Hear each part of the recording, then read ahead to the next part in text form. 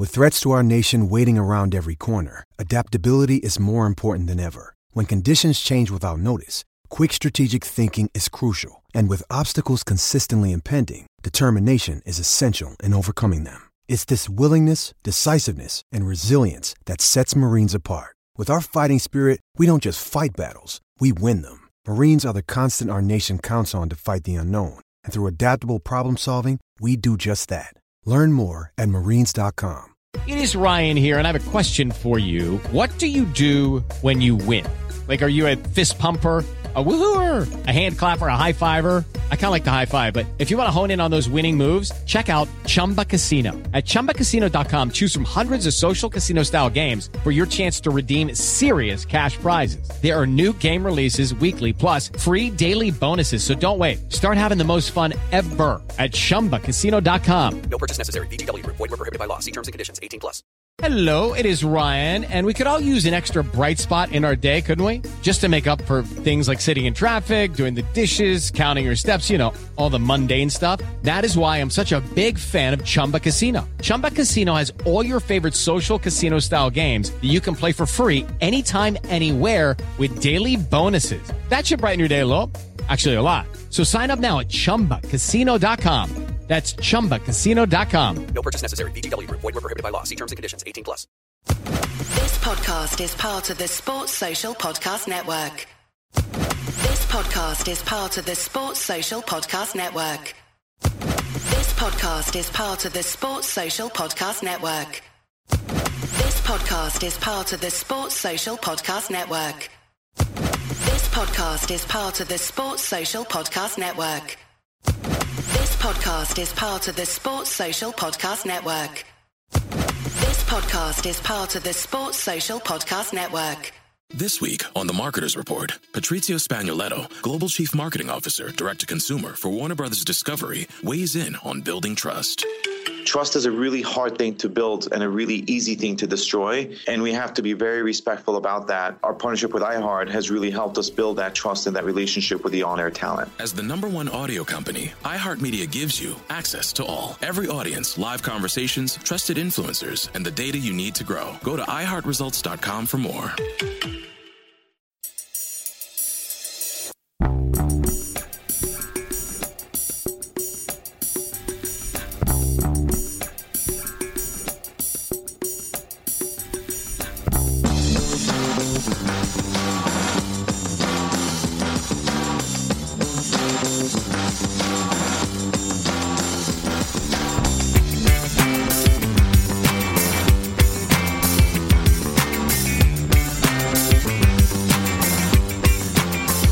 Hello and welcome to A Celtic State of Mind. My name is Laura Bradburn and I am joined as always on this Friday by Tony Haggerty. How you doing, Tony? I'm very well, Laura. Yourself?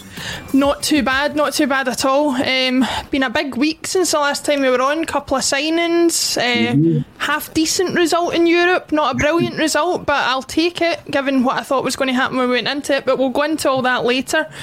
Joined again this week by the wonderful Colin Watt. How you doing, Colin? I'm doing good. I almost had a wee gym Wi-Fi issue just before we came on air, so I feel like I'm growing into this role pretty well. I was going to say, you've got to fit in somehow. Jim, unfortunately, not joining us again this week. Other pressing matters have come to the fore, I should say, so he will hopefully be back with us next week, but as soon as he is available, we'll get him back on. Thanks everybody for joining us on Facebook, YouTube and Twitter. Love all your comments. We'll obviously get to reading them in due course, but before we do all that, as is customary on a Friday, we'll go to our Guess the Celt. And I have to say, I got a very excited text message from Colin Watt when he was coming back on, because he was very, very excited about this Guess the Celt. For anybody who hasn't seen it, it was of course Gary Hooper. For my money, the best goal scorer we had in the post, or the first great goal scorer we had in the post Henrik Larsson era, but we'll go into that a little bit later on. Colin, I'll come to you first. Why were you texting me like an 8-year-old boy going, Gary Hooper, can't believe it? What's the big deal about Gary Hooper? He was alright, wasn't he? He was no Stefan Skepovic. No, you said it just there, Laura. He is probably one of the most natural finishers of a ball that we've seen at the club since Henrik Larsson was here.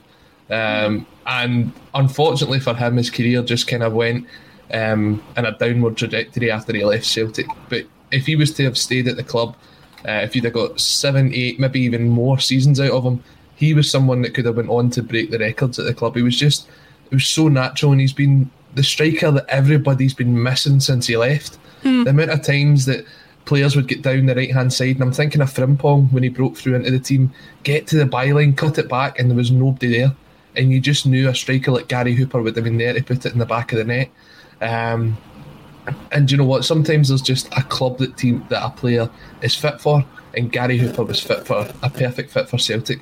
Probably one of the best signings that was made in that period, especially when you look at it.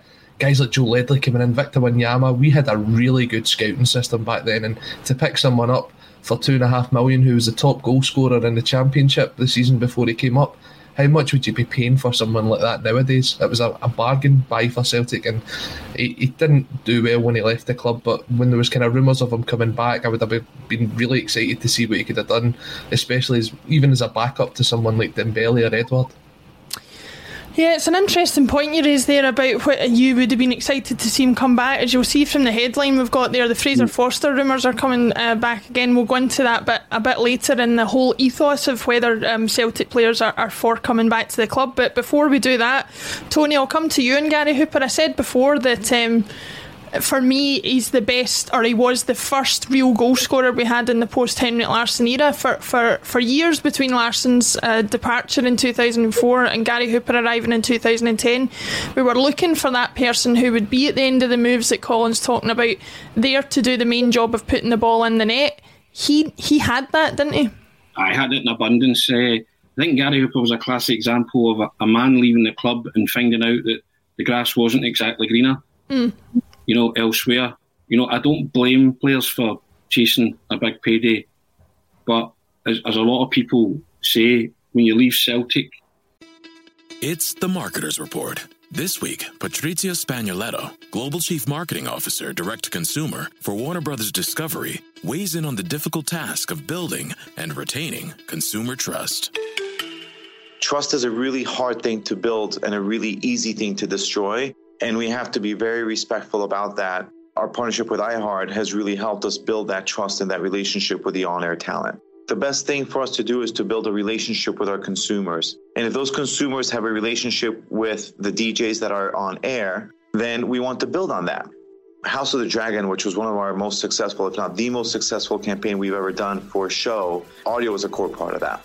As the #1 audio company, iHeartMedia gives you access to all. Every audience, live conversations, trusted influencers, and the insights and data you need to grow. Not just a media company, iHeartMedia is your access company. Go to iHeartResults.com for more. It's the Marketer's Report. This week, Patrizio Spagnoletto, Global Chief Marketing Officer, Direct-to-Consumer for Warner Brothers Discovery, weighs in on the difficult task of building and retaining consumer trust. Trust is a really hard thing to build and a really easy thing to destroy, and we have to be very respectful about that. Our partnership with iHeart has really helped us build that trust and that relationship with the on-air talent. The best thing for us to do is to build a relationship with our consumers. And if those consumers have a relationship with the DJs that are on air, then we want to build on that. House of the Dragon, which was one of our most successful, if not the most successful campaign we've ever done for a show, audio is a core part of that. As the #1 audio company, iHeartMedia gives you access to all. Every audience, live conversations, trusted influencers, and the insights and data you need to grow. Not just a media company, iHeartMedia is your access company. Go to iHeartResults.com for more. Your career trajectory is down the way. Sometimes that's true, sometimes it's not. But for Gary Hooper it was, and he could never recapture that form or grab the glory of the limelight, as Colin said, once he left the club. But what a phenomenal goal scorer. And another player that came in and got it from the get-go. I think of Gary Hooper, I think of that sliding goal from the Izagiri cross against Rangers. Yeah. I think the goal before that where he took one touch and he was lightning, and before he knew it he was in on McGregor sliding under him. I think of the goal in Moscow that helped Celtic to their first ever away Champions League win, low stick cross, lethal finish, and the one that he also took to the side and streamed into the top corner against Rangers as well. And his cracker at Ibrox, although they lost that game where he bent, I mean, I've never seen a ball bend as much as that, with the exception of Roberto Carlos's free kick in the Tour. How Gary Hooper managed to squeeze that in past McGregor, which is no mean feat at Ibrox that day. And the ball, somebody seemed to be controlling the ball from the stand. That day, the way he bent it, I mean, it was a sublime finish. Sadly, they lost, but still a cracking goal. And the hallmark of a striker who just knew where the goal was. You know, he hit one in against Moscow as well at the qualifier where Celtic won 2-1. You know, screamed it straight through the keeper's legs, but you know, you put the ball in front of him. What a nose and an eye for goal he had. And as you say, probably the talismanic figure that the Celtic fans had been craving since Larsson. And I think that's why they latched onto him so much, and it's why they were so disappointed to see him go, because he went to a club that, was it Norwich he went to, wasn't it? Yeah. He left to go to Norwich, and you say to yourself, I understand why you're going, but stay. You know, you were playing you were playing Champions League football, regular European football. You know, you could have probably stayed, as Colin said, for longer and maybe got a better move and then still enjoyed it, because he would have been scoring goals and he would have been in a place that he was loved and he was adored. You know, but a lot of Celtic fans say, he was a mercenary, was this or that. That's fair enough. You can't blame players for chasing money. But Celtic made Gary Hooper. But it also made the rod for Gary Hooper's back movement going forward. And he could never quite replicate that form or be part of a team that he was that he was the attacking fulcrum of. You know, people said when Gary Hooper left Celtic he would play for England. Premiership strikers needed more than that. You know, he was a penalty box predator, but he wasn't a guy who could run the channels and, you know, flick the ball on and maybe beat 2 and 3 players and stick it in the top corner. That's maybe why the things that were maybe lacking in his game, but put the ball in front of him in front of goal, he wouldn't miss. I tell you what, see the partnership, the partnership between Hooper and Stokes was outstanding. They were two players that just knew where each other was going to be. I'm thinking to the game at Easter Road, when we had the Bumblebee kit on, we won 3-1 that day. I think Stokes and Hooper both scored, and they were just outstanding. It was almost telepathic. But I'd say that my favourite Gary Hooper story is going into the last day of the season against Hearts, when he knew he was like 2 or 3 goals behind in the top goal scorer charts, and we beat Hearts 5-0 that day, and Gary Hooper gets all 5. That's the kind of striker that he had, and every single goal was outstanding.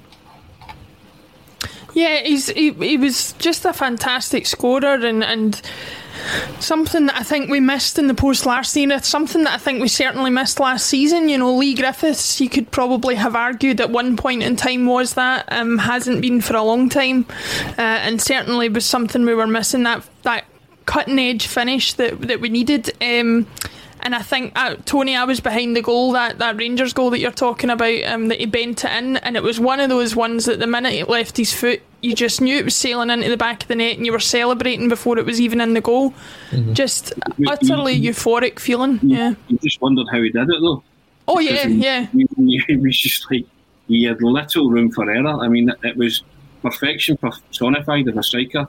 You know, one touch, look up, past a goalkeeper of McGregor's calibre. You know, it was quite an exquisite finish, to be honest. Yeah, and I was going to say that so many years we've watched Rangers have great goalkeepers like McGregor, like Kloss, like Gorham, who, you know, would save shots like that in their sleep, and were so often a point of frustration. We talked about George Cadet last week. That team lost a lot of Old Firm matches because of the goalkeeper they were playing against rather than because of their own play. And for him to put a finish like that away against a goalkeeper, as you say, of McGregor's calibre, who's probably arguably a better goalkeeper today than he was then even, but still a brilliant goalkeeper, was just a sign of his absolute class. But, you know, as you say, his career didn't go to the heights that we would have hoped it would for him, in a case of the grass isn't always greener. On that point, let's move on to the topic below. Fraser Forster transfer speculation re-emerges. Now, for anybody who follows me on Twitter, I think I've made my feelings clear on the matter, but I'll say it again now. For me, Fraser Forster coming back he's the greatest goalkeeper I've ever seen in a Celtic shirt. Hands down. I was born 1989, so I remember the dying embers of Packy Bonner's days, who in his day was a great goalkeeper, but I don't think even on the level of Fraser Forster, he would, at his height, he was not only the best goalkeeper I've seen play for Celtic, he was probably one of the best goalkeepers in Europe. Having said that, I'm not for him coming back. He had ample opportunity to come back last season. He's been away twice and come back twice. I don't want to be sloppy seconds for a guy like that. Now, Colin, I'll come to you. Am I wrong on that situation? You said you would have loved to have brought Hooper back, but what about Forster? I mean, if Forster does sign again, I think there will be a record for the amount of times he's signed for a club. This will be the 5th time he's signed for us if he does come back.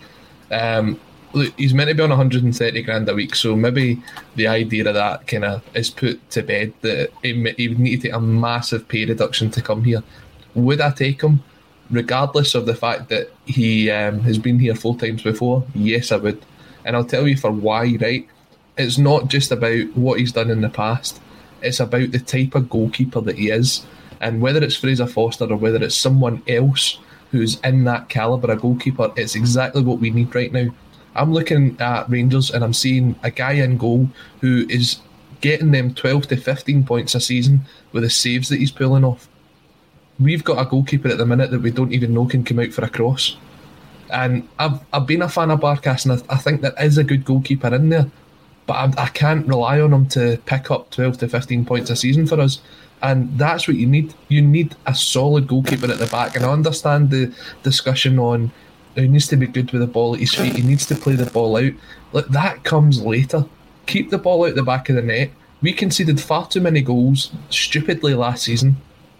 All you need is someone that you can rely upon, that if a shot's coming even straight at him, it will be saved. Sometimes last season there was shots straight at the goalkeeper that went in the back of the net. So get him that he keeps the ball at the net first.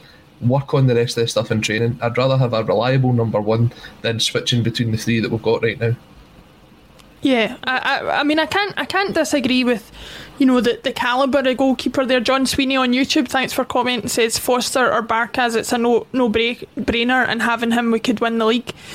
Somebody else has said McGregor is making the huge difference for Rangers. So, goalkeeper in this day and age is a vital position. Tony, am I letting my heart rule my head by saying I wouldn't have him back, do you think? Laura, you're perfectly entitled to your opinion. I'll give you a definition. Goalkeeper, a player charged with the task of stopping the ball entering the net. It's a no-brainer for me as well. Fraser Forster is the best goalkeeper that a lot of Celtic supporters have seen in that jersey. I'm with Colin. You start with the basics first. I'm not a fan of the sweeper keeper, but I know Ange likes to play that. But Big Forster could learn to do that. First and foremost, you keep the ball out the net. Celtic's Achilles heel last season was not keeping the ball out the net.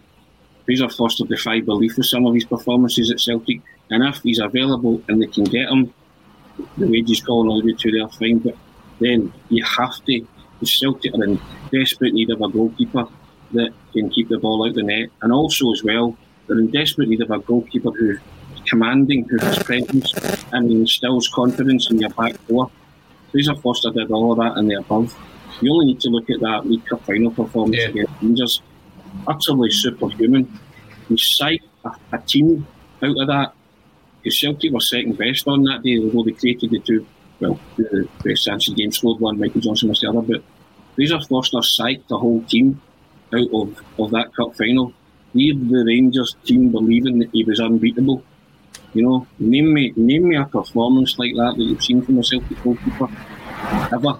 The only one you can ever think about that's on par with that is maybe Davy Marshall in the Nou Camp. Right. That probably, yeah. But see when you've got the ability to do that as Forster has, then I think, bringing him back, I don't really care how many times he's been brought back, and he should have came back last year, and I think a lot of Celtic fans felt badly let down by that, and it's maybe a year too late, but he's still a great goalkeeper, and as I say, he instills confidence, and that's a specialist position.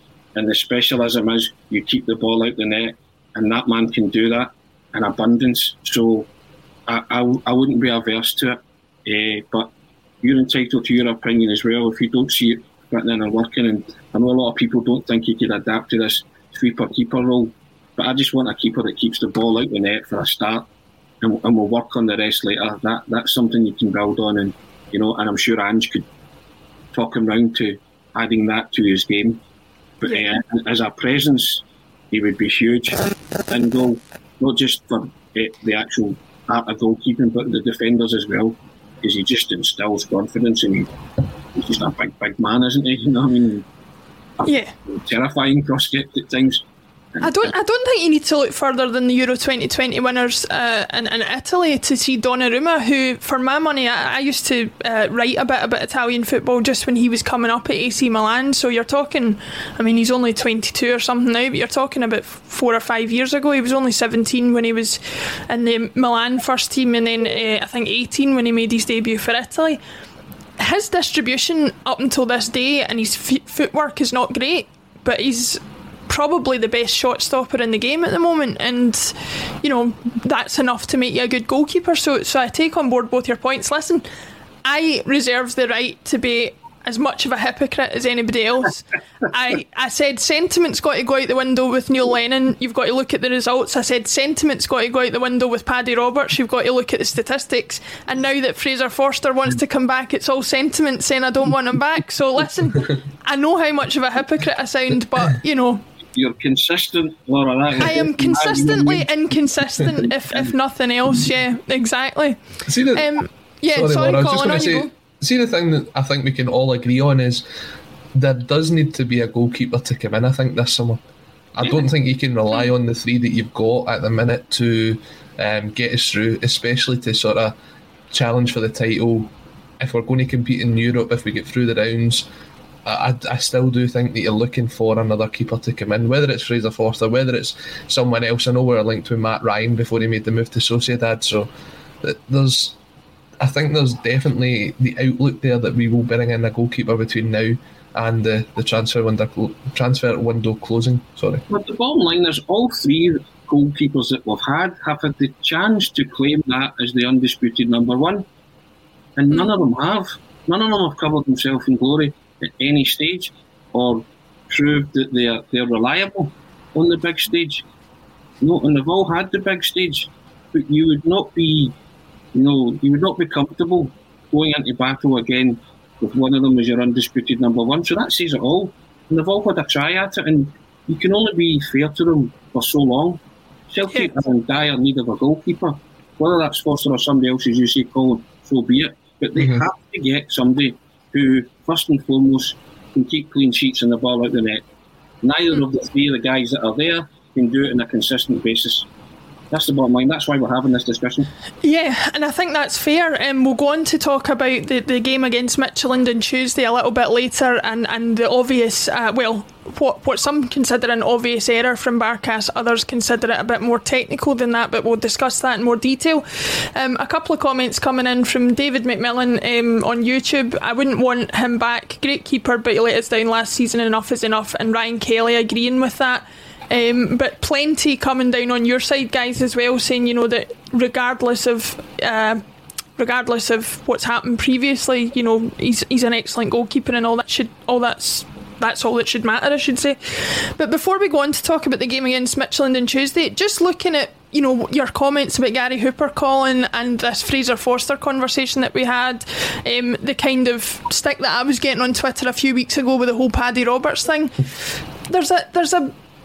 There seems to be a hankering among Celtic supporters in general to sometimes want players back to capture former glories. It's extending even into new generations of players, with some folk wanting Jordan Larsson to come to the club. I don't see that ending well in any case, because as good a player as he is, I don't think he could live up to his dad's reputation among Celtic supporters. Where do you stand on the general issue of bringing players back to the club? Do you agree with it in general, or does it go on a case by case basis, or is it generally a no? I'd probably say it's a case-by-case basis. There's some players that have went to the club and came back that it just didn't work for them. Definitely Paddy Roberts' second spell, although he was hampered with a lot of injuries, it just didn't live up to the hype of the first time round. And saying that, I still think he's a fantastic footballer, and I think he's just never been able to capture the form that he showed the first time round here. Sean Maloney is probably one that I look at as someone who was almost as successful the second time round when he came back. I thought he actually played pretty well. Apart from that, there's some players where it's just like, as you're saying about Jordan Larsson, I think the boy's a fantastic striker. I don't know if any of you saw his goal that he scored for Spartak the other night, where he dinked it over the goalkeeper. That was basically just watching his dad from about 25 years ago. But there's certain things where you just say, look, the nostalgia aspect to it, that's what's drawing a lot of the attention. He'll be a fantastic striker, but you just know that if he only scores 10, 15 goals a season, you go, well, your dad scored 53, where are you? I mean, it's not worth taking the risk. It's another thing where it's the same when Henrik Larsson gets linked with a managerial job all the time. Don't let him come here. Look what happened to Ali McCoist at Rangers. Don't let him come here. Just continue to live off the nostalgia aspect. And Amazon or Netflix, if you're watching, I want a 7-part series on Henrik Larsson, very similar to the Michael Jordan thing. That's surely a great watch. That would be excellent. But before you mention Ali McCoist, closer to home, don't bring him back and have him do a Neil Lennon. That's what I would. Oh well, I thought we weren't going to mention that, Laura. Come on, we're trying to move on. And also, don't age us too much. 25 years ago, his dad was doing that. Try 15. What we in 2021? You go back. I'm thinking as far back as the '94 World Cup when he was doing it for Sweden. Well, fair enough. That was his pre-Celtic days, but he did have his iconic dreadlocks at the time. Tony, what are your thoughts on the subject? Are you more of a it's been and done, move on, or do you think there's cases where a player can come back? Listen, it's the romantics in the Celtic supporters. When they cling on to a hero and he leaves, and then there's a chance that they come back, that they can recapture former glories, that's all they think about. No, they don't think about in the here and now. They think about what they did before. And that it's hard to recapture that and recreate that, because you don't have the same team. Time has moved on, the game's moved on, that kind of thing. But it doesn't stop the hopeless romantic in the Celtic supporters, who the whole club's built on nostalgia, isn't it? And icons and heroes from the past. And it's what we do best. Some players more than others. Some take on a doe-eyed mystical reverence, don't they? And they all of a sudden become better than they were in your eyes, and you go all dewy-eyed thinking about it. But there's that old adage, never go back. It's not work for Fraser Forster, to be fair, so thankfully. But I'm always, if you're talking about bringing people back, I'm always about what they can contribute. Not just the nostalgia factor and the emotional factor and the romantic factor. They have to be able to contribute, first and foremost. And a lot of those cases in the past have been brought back for the emotional pull. Charlie Nick came back, Frank McAvenny came back, guys like that, and it never worked. But you and I, realistically, well, if you're old enough to remember those times, realistically, you would have known it was a clutching at straws. That they weren't going to perform the way they did because they never had the players around them. So it depends what time as well. The Jordan Larsson one's just built out of pure nostalgia, and of course there'll be traits in his dad because it's genetics, Yeah. So, but he'll always have that comparison. The same as Kenny Dalglish's son had the comparison, George Best's son had comparison. You are never going to live up to those idols as footballers. You can only try and make your own path, and Paul Dalglish found it really hard to shake off the King Kenny, because not only did he look like King Kenny, a couple of times when he swiveled and did the pivot, he was just amazing. His dad as a footballer and did things similar, but he was never going to be of that golden ilk, because King Kenny was something special. That's hard for sons of famous footballers to try and be, and then they get labelled. So the Larsson thing is monitor him, again, a person of interest, and if he can do that on a persistent basis, then he might be worth saying, okay, a punt. But in general, footballers, I'm always of the kind of, what can they bring to the table? If you can really prove that you're going to add value, they can come back. But be wary of that, because they're never going to recreate the so-called glory days. You know, Patrick Roberts had a brilliant purple patch the first time at Celtic and lived off that, didn't he? Mm-hmm. I don't know how good or bad Patrick Roberts as a player has been since. You're always comparing it to that first phase at Celtic, aren't you? Yeah. And if you brought him back, you wouldn't know what, you know. And as Colin said there, he's been injury prone as well. But his career's been stop-start ever since he left Celtic. It kind of tells you something, doesn't it? Yeah. I sorry, think Laura. And you go, Colin, sorry. I was going to say, just on that idea of the nostalgia aspect to it, one player that when he left, everyone's like, he'll come back one day, is Kieran Tierney. Yeah. Right? Yeah.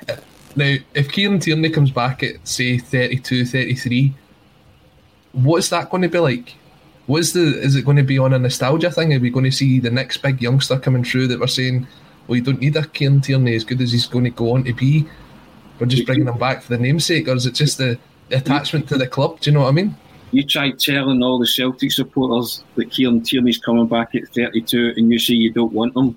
There would be an announcement all night that Kieran Tierney is destined to come back to Celtic at some point. Right? It's his destiny, because he also wants to. But again, I would want Kieran Tierney for at least 2 or 3 years of good service, not for the waving and the Gary Gillespie 1 in 9 out type thing. You know what I mean? I wouldn't want that.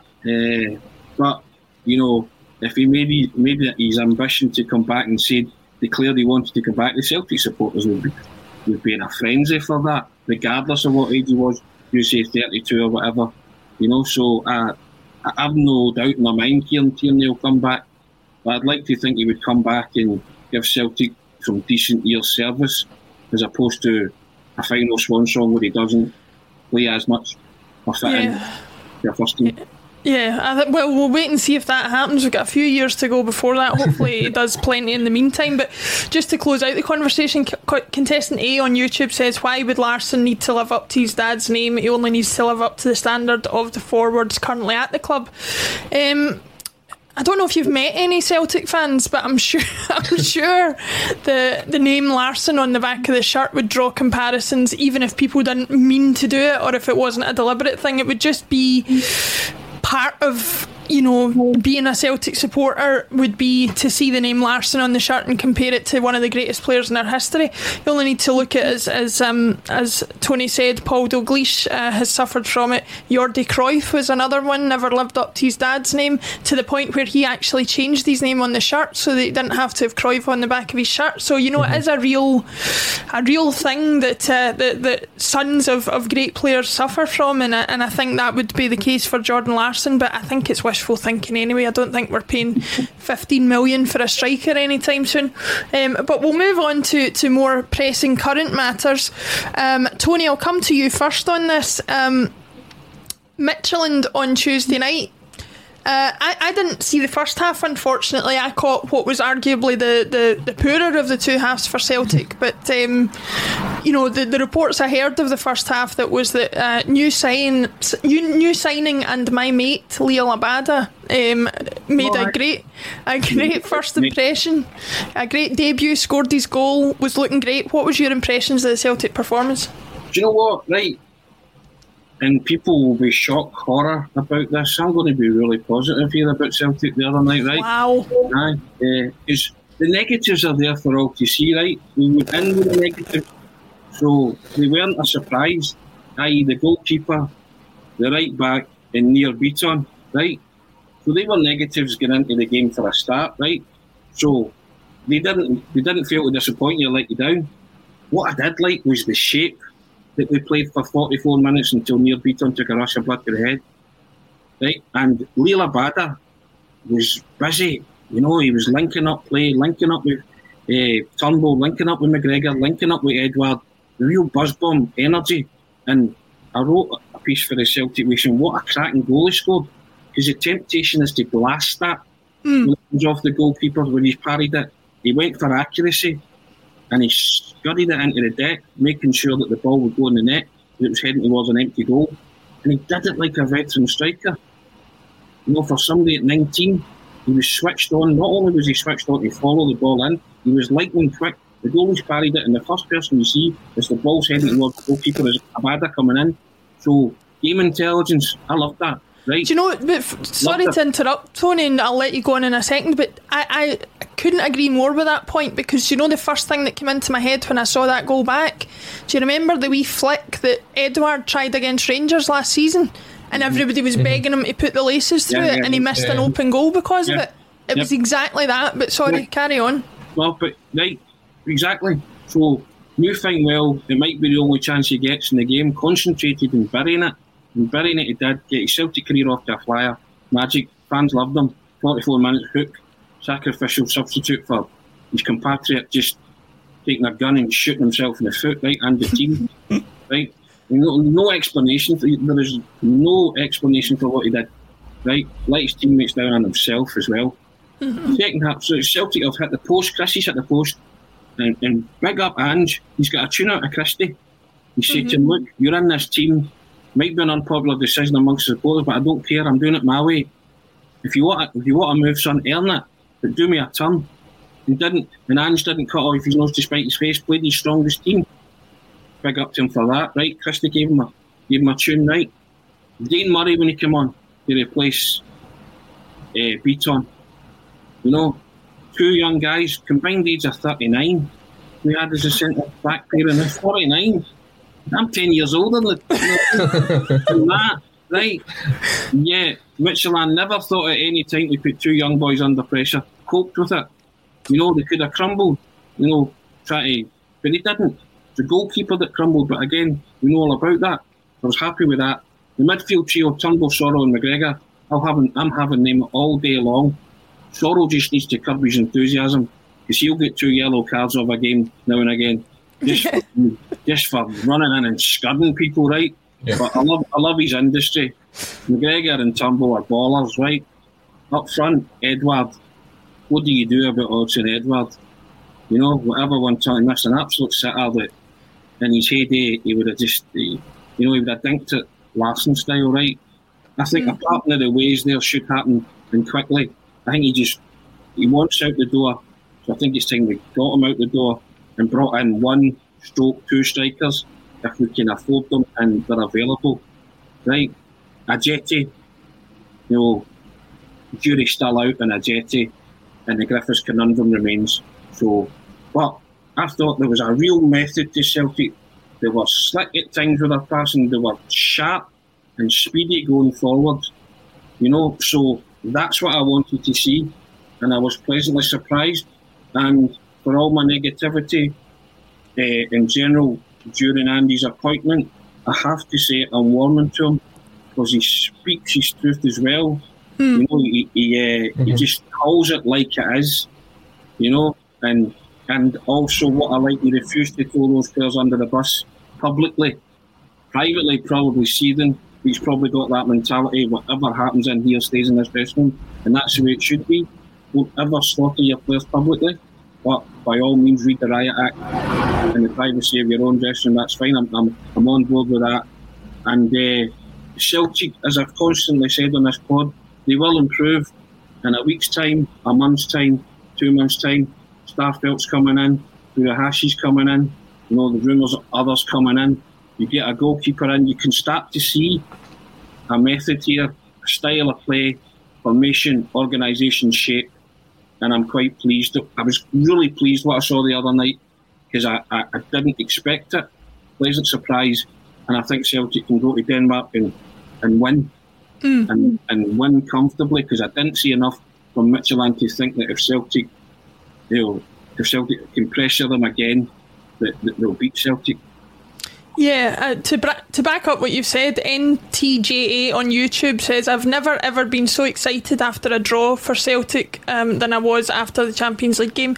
Ange did wonders with half a team. Hopefully we get fullbacks resolved. So I think everybody is sharing what you said there about coming out of it feeling a lot more positivity. If you'd said to me before Tuesday night that I would come out of the game thinking we could go away to Denmark and potentially get a win, then I wouldn't have believed you, but I'm now sitting here with that attitude. Now, the fact that PSV won their first game 5-1 against Galatasaray and are looking pretty tasty, for want of a better word, is something that we don't need to consider until later down the line. But Colin, I'll come to you first.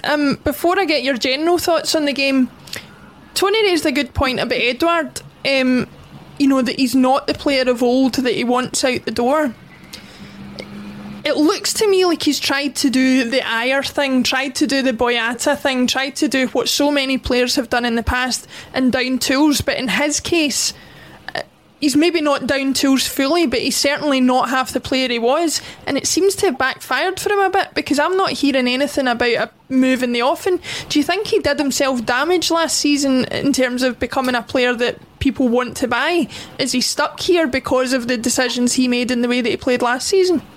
I don't know if you maybe just missed it, Laura, but there was news that broke just before we came on air that Brighton have apparently put a bid in of £21 million. Well, there you go, breaking news, folks. I didn't see that, so there you go. That was the rumour that was coming round just before we came on air. So if you get anything like that, I was talking about it in my WhatsApp group with my pals. If you get anything like that, and what you get for Ayer, to get £30 million for the two of them combined, that is a fantastic bit of business, especially with both of them still having 12 months left on their deal. But I get the point that Tony's making, because at the minute you're sitting with two strikers. You're sitting with Ajeti and you're sitting with Edouard, and at the minute none of them are inspiring in front of goal. I think Ajeti did fairly well pre-season. Edouard showed what he could do in spells. I mean, you saw the goal he scored against Sheffield Wednesday. It was a great striker's finish.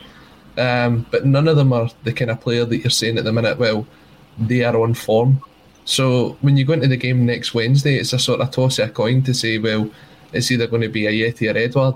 I think on that performance and the fact that it's probably going to be a completely different game over there on Wednesday night, I'd probably start with Ajeti. I think Ajeti's someone who is better at linking up the play, especially if you get Abada and maybe Forrest or Christie on the left-hand side. I think they'll have some good interplay. I'm thinking back to the game against, was it Lille last year? When Ajeti and Elanusi linked up extremely well. Yeah. So I think he'll be the one to come into that. And then if you're still needing the goal, put the two of them up front. Go with Ajeti and Edouard if you need to go. But that is the problem. If Edouard does go, then all you're left with is Ajeti. So you are going to have to dip into that market and try and find someone who's going to get 20, 30 goals a season, something that Edouard's done repeatedly for Celtic. Mm-hmm. I mean, there is a school of thought that Griffiths could end up playing some kind of part here, as unpalatable as that might be to some Celtic fans. I think Andy's a realist, and if that's true about the 21 million from Brighton, you have to bite the hand off for that, and a parting of the ways. And as you say, Colin, that's a fantastic piece of business. I always say if Chelsea are selling players with that kind of money, I mean, we really should be wearing striped suits and a swag bag and a mask. For Scottish Premiership, it's incredible sums, right? For the level that we're playing at, but it's fair play to Celtic because that business model's working, right? Of getting in, decent players, gems, and polishing them up and making them ready for somebody else, but at our price and on our terms. And I'm all for that. That's something that ain't broke at Celtic. That business model of getting players in cheaply and flogging them on for a fortune further down the line, and then getting that sell-on clause when they go on for more money and later on in their career. So I would be delighted if Celtic got 21 million from Brighton for Odsonne Edouard, and I think it's a timely bid. And I think, and I know a lot of people say, don't take the first bid because they're willing to pay more. I think in this situation, you would just say, yep, thanks very much, thanks for playing, we'll take that, au revoir, Edouard, and thanks for the memories, because that's a tidy sum, and you could get 2 strikers in if you reinvested some of that in the team, which I hope they would do moving forward. That's just over 8 Gary Hoopers. Just putting it out there. There you go. Can't have a team full of Gary Hoopers. I know you like them. You need to defend now and again, you know what I mean? Well, Colin, to widen the conversation a bit more, we've had Tony's thoughts on the Michelin game. What were your thoughts on the team performance in general? What were your thoughts on the new signing Abada before he had to leave the pitch? And obviously, you know, where do you stand on Nir Bitton and his future at the club, given that he kind of lost his head a little bit as far as things are concerned and got himself sent off and probably maybe cost us a victory in the match, to be honest? Nir Bitton probably shouldn't have come back into the team after his disaster at Ibrox, but we seem to just give people second, third chances willy-nilly at the club, so it wasn't actually a surprise to see him in. You look at it though and you're thinking, the guy's barely kicked a ball in pre-season and we've thrown him into this big game. I think Natasha tweeted about it as well, saying we've went with the experience and the experience has let us down, and that's the best way to describe it. Look, there was a lot of positives to take away from that game. As you said, Lila Bada on the right hand side, and on the left hand side he was kind of switching between the two. He was extremely impressive. There was one just before we got the goal where he was down the right hand side and he took his man on and it got given out as a goal kick, but when you watch the replay back, that ball was still in. He's someone that's going to hit the byline. He's going to get his head up and look for the player in the middle. You saw it a couple of times when he put the 2 balls in and Christie headed over.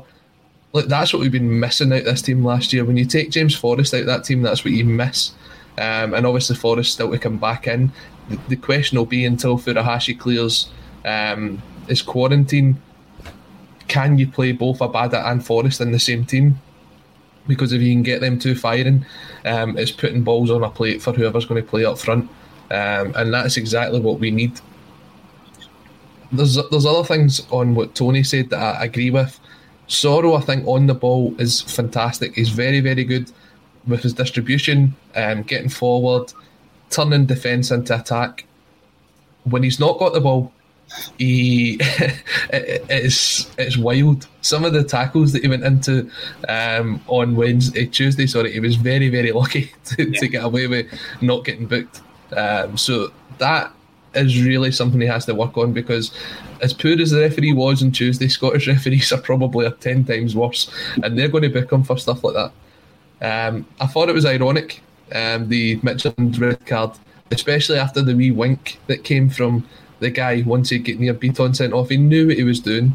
He was winding the guy up completely. So after he'd put the wee wink in, it was brilliant to see him getting sent off. But Dane Murray coming in at centre-half, another good performance. Stephen Welsh had a leader's performance at centre-back. He's someone who is determined to prove me wrong, because I said he would be a third or fourth choice centre-back, but he is doing extremely, extremely well. And overall, it was good to see players that we thought last season, you know, they didn't really give us anything. Guys like McGregor, who I thought was outstanding in that game, and he was very unlucky not to score with the one that came off the bar. So it's early signs, but the early signs are positive. And as Anne says, his team will be even fitter in 8 days' time, and that I can't wait to see. Yeah, it definitely looks as if he's getting a tune, as Tony said, out of players like Christie, who didn't last season, and out of, you know, a number of other players that weren't playing well last season, like we've all said. Red Scotland commented on YouTube just not that long ago that Held, Starfelt, Julienne, Murray, Welsh, you know, when you look at that as an option, yes, Murray especially, but Welsh as well, are inexperienced, and we don't really know how Starfelt's going to go. But Tony, that to me isn't a poor selection of defenders. I think Welsh and Murray have shown enough that you can depend on them when they come in to do a job, as much as you can depend on any teenager of that age. If Ange lives up to his word, surely he's going to give them a chance at first team football this season. I'll let you know after Wednesday night. He's probably going to have to go with Welsh and Murray, right? Yeah. Early signs are good.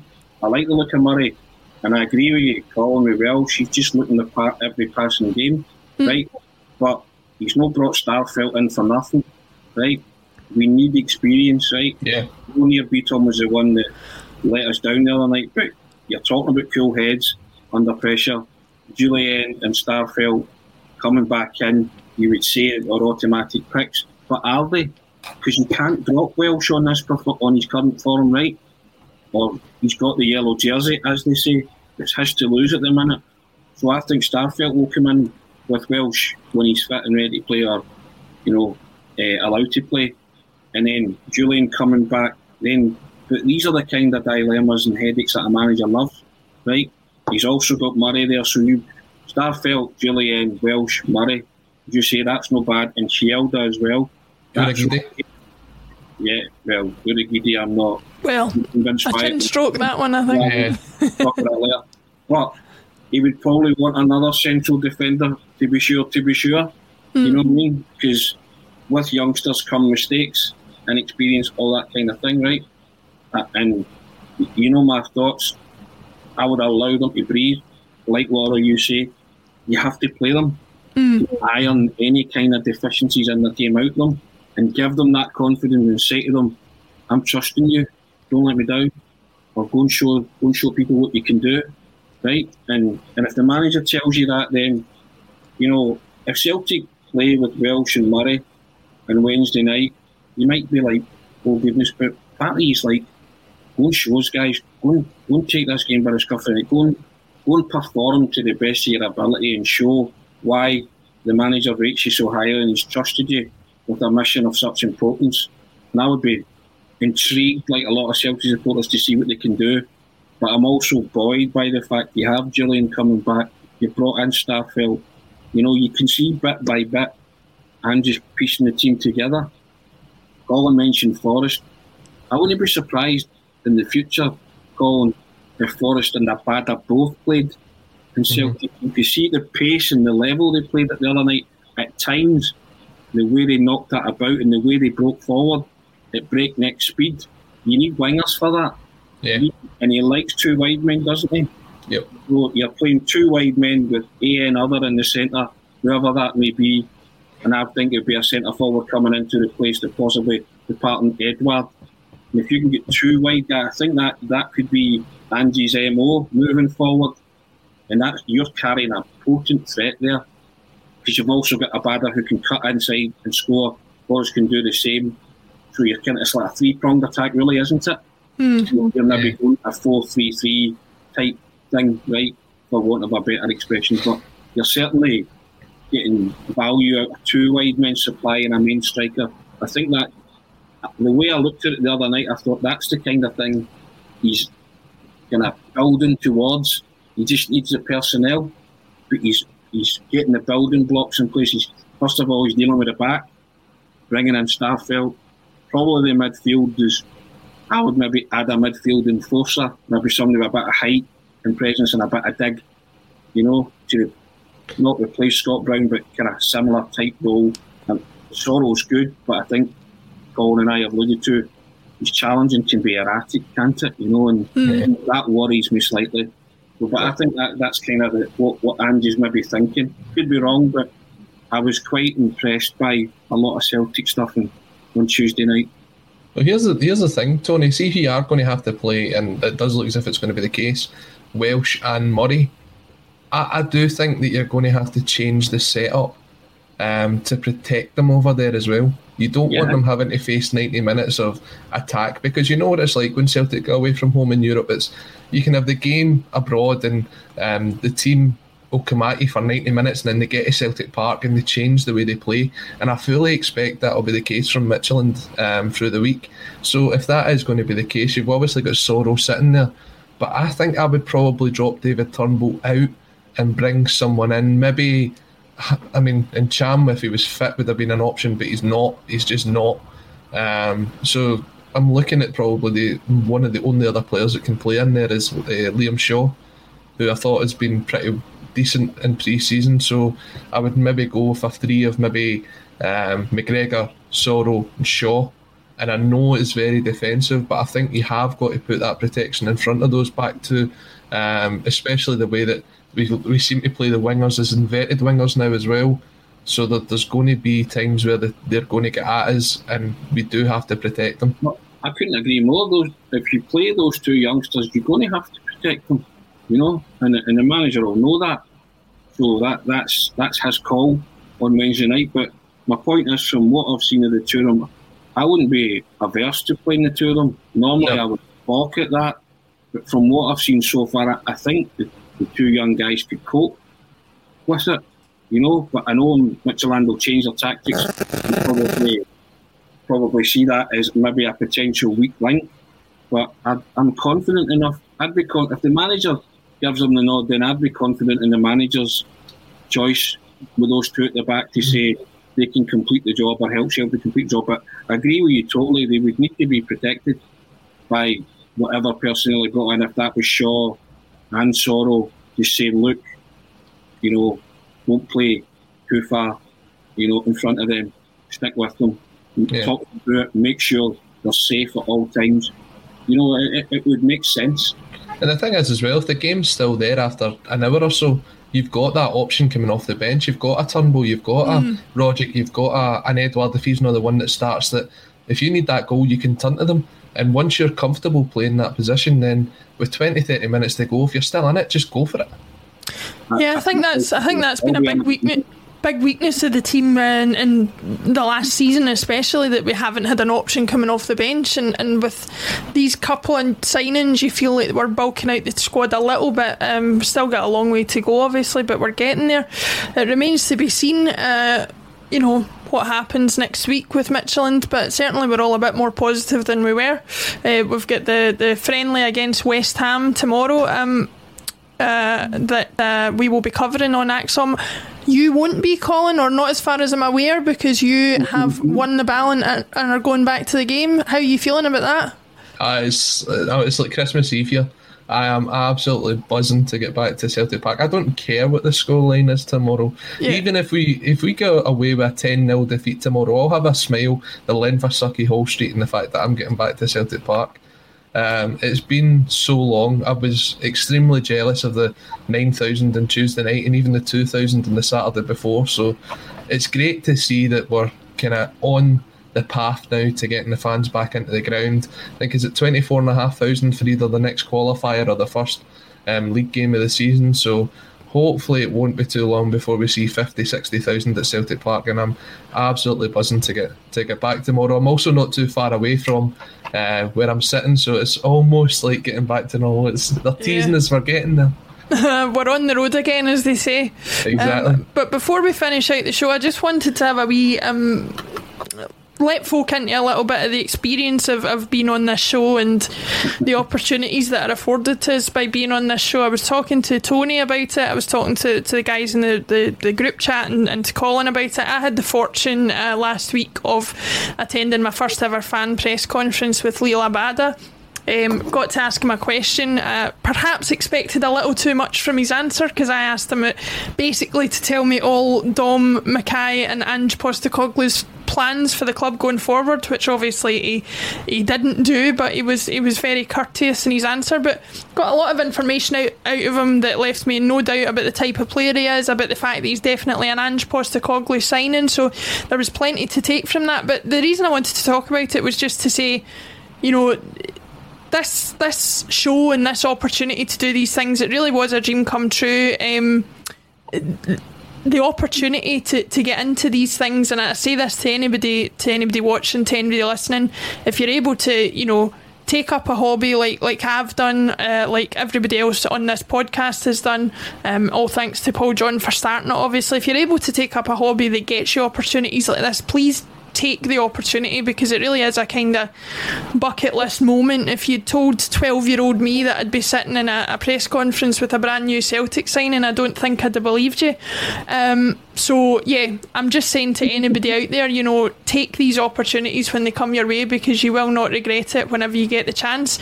And the other reason I want to talk about it is because obviously we've got Tony Haggerty here, who has been a professional sports journalist for well, I don't want to guess how long, Tony. I'll not. Use your word more carefully.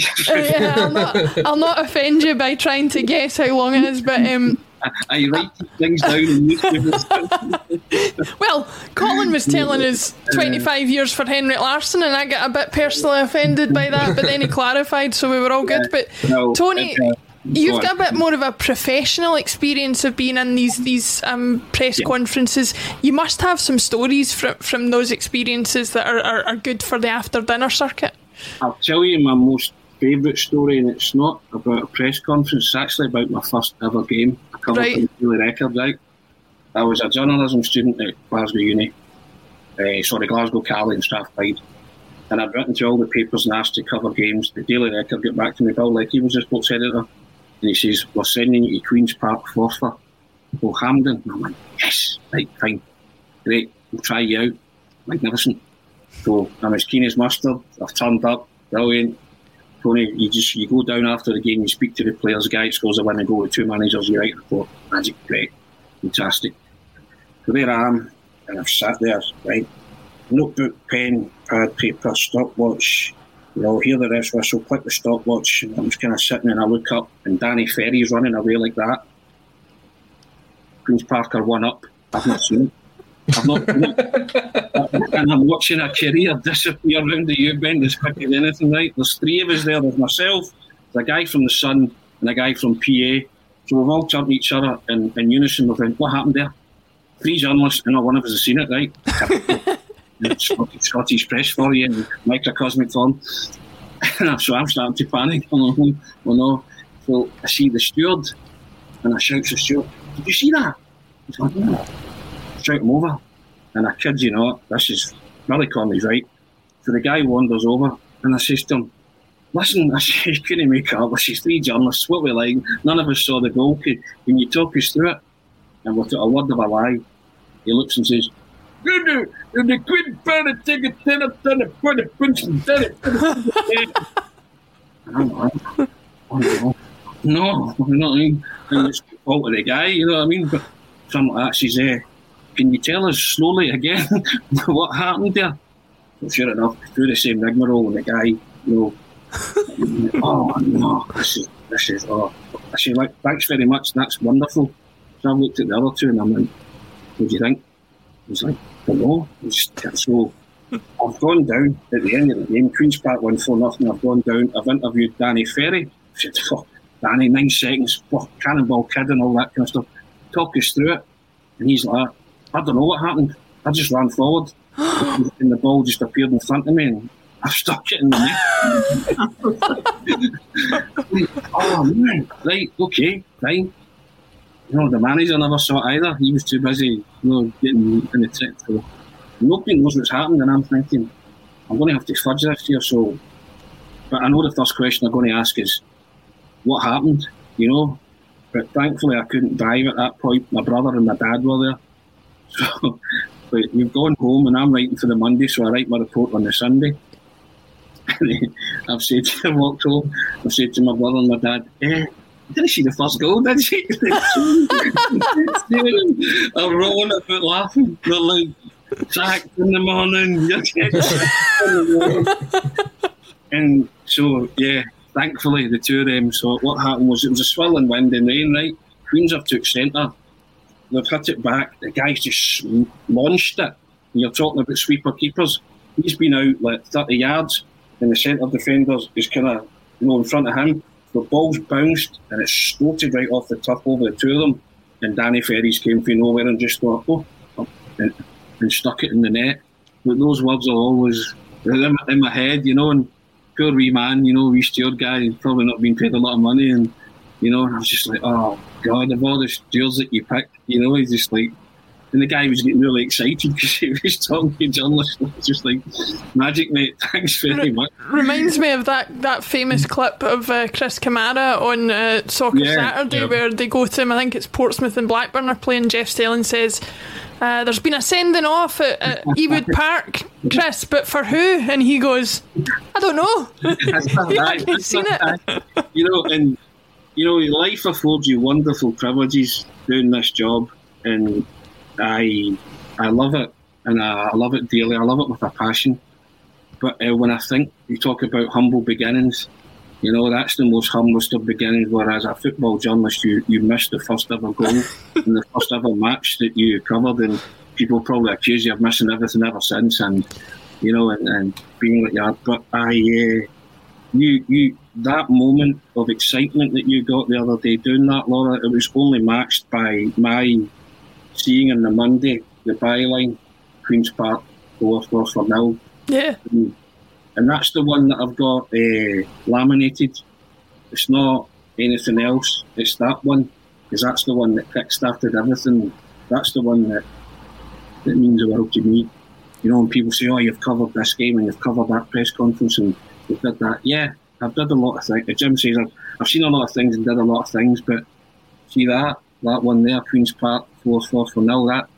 That's just the one that, you know, has led to everything else, which I have did my career in football journalism, and without that, I wouldn't be doing what I'm doing today. So that I've got such a fond affection for Hampden, Queen's Park, Forster, you know, things like that. They just trigger that memory, and I can't stop laughing when I think about that, and how I was nearly crying at the time. That and what's the chances of you going to your first ever game and a guy scoring in 9 seconds? You know, it's just like, and I think I started, the first ever line I wrote was turbocharged Danny Ferry.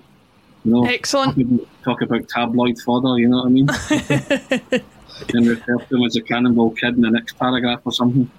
You know, excellent. So, yeah. Great stuff, and yeah, like you say, I got a wee glimpse of that excitement, that kind of that wonderment of being in the press conference. And I say the only thing that shocked me when I eventually got into the call was what was staring back at me was a 19-year-old boy who'd just moved halfway across the world to play football, you know. So everybody's a human being at the end of the day, and you've got to remember that. Colin, before we go, in case you're not familiar with the Friday show, I know you are, I know you watch it every week, but in case you're not, Tony is famous for making us greet, and he nearly did that again today. So on that note, we will leave it. We'll obviously see everybody. Thanks for commenting on Facebook, YouTube and Twitter. If you haven't subscribed already, please get subscribed. We'll see you again this weekend for the match coverage against West Ham United. Colin, Tony, it's been a pleasure. Thank you very much, everybody.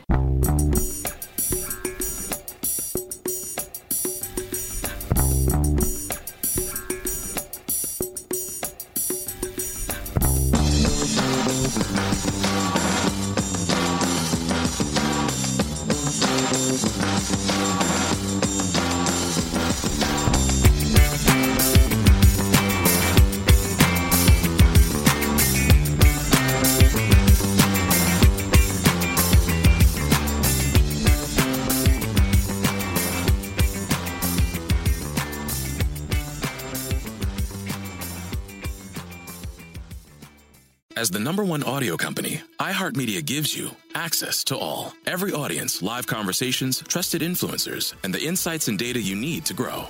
iHeartMedia is your access company. Go to iHeartResults.com for more. Sports Social Podcast Network. Sports Social Podcast Network. Sports Social Podcast Network. Sports Social Podcast Network. Sports Social Podcast Network. Sports Social Podcast Network.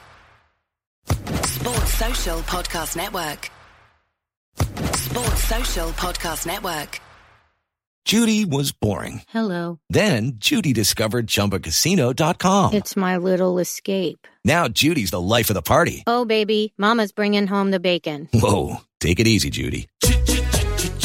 The Chumba life is for everybody. So go to ChumbaCasino.com and play over 100 casino-style games. Join today and play for free for your chance to redeem some serious prizes.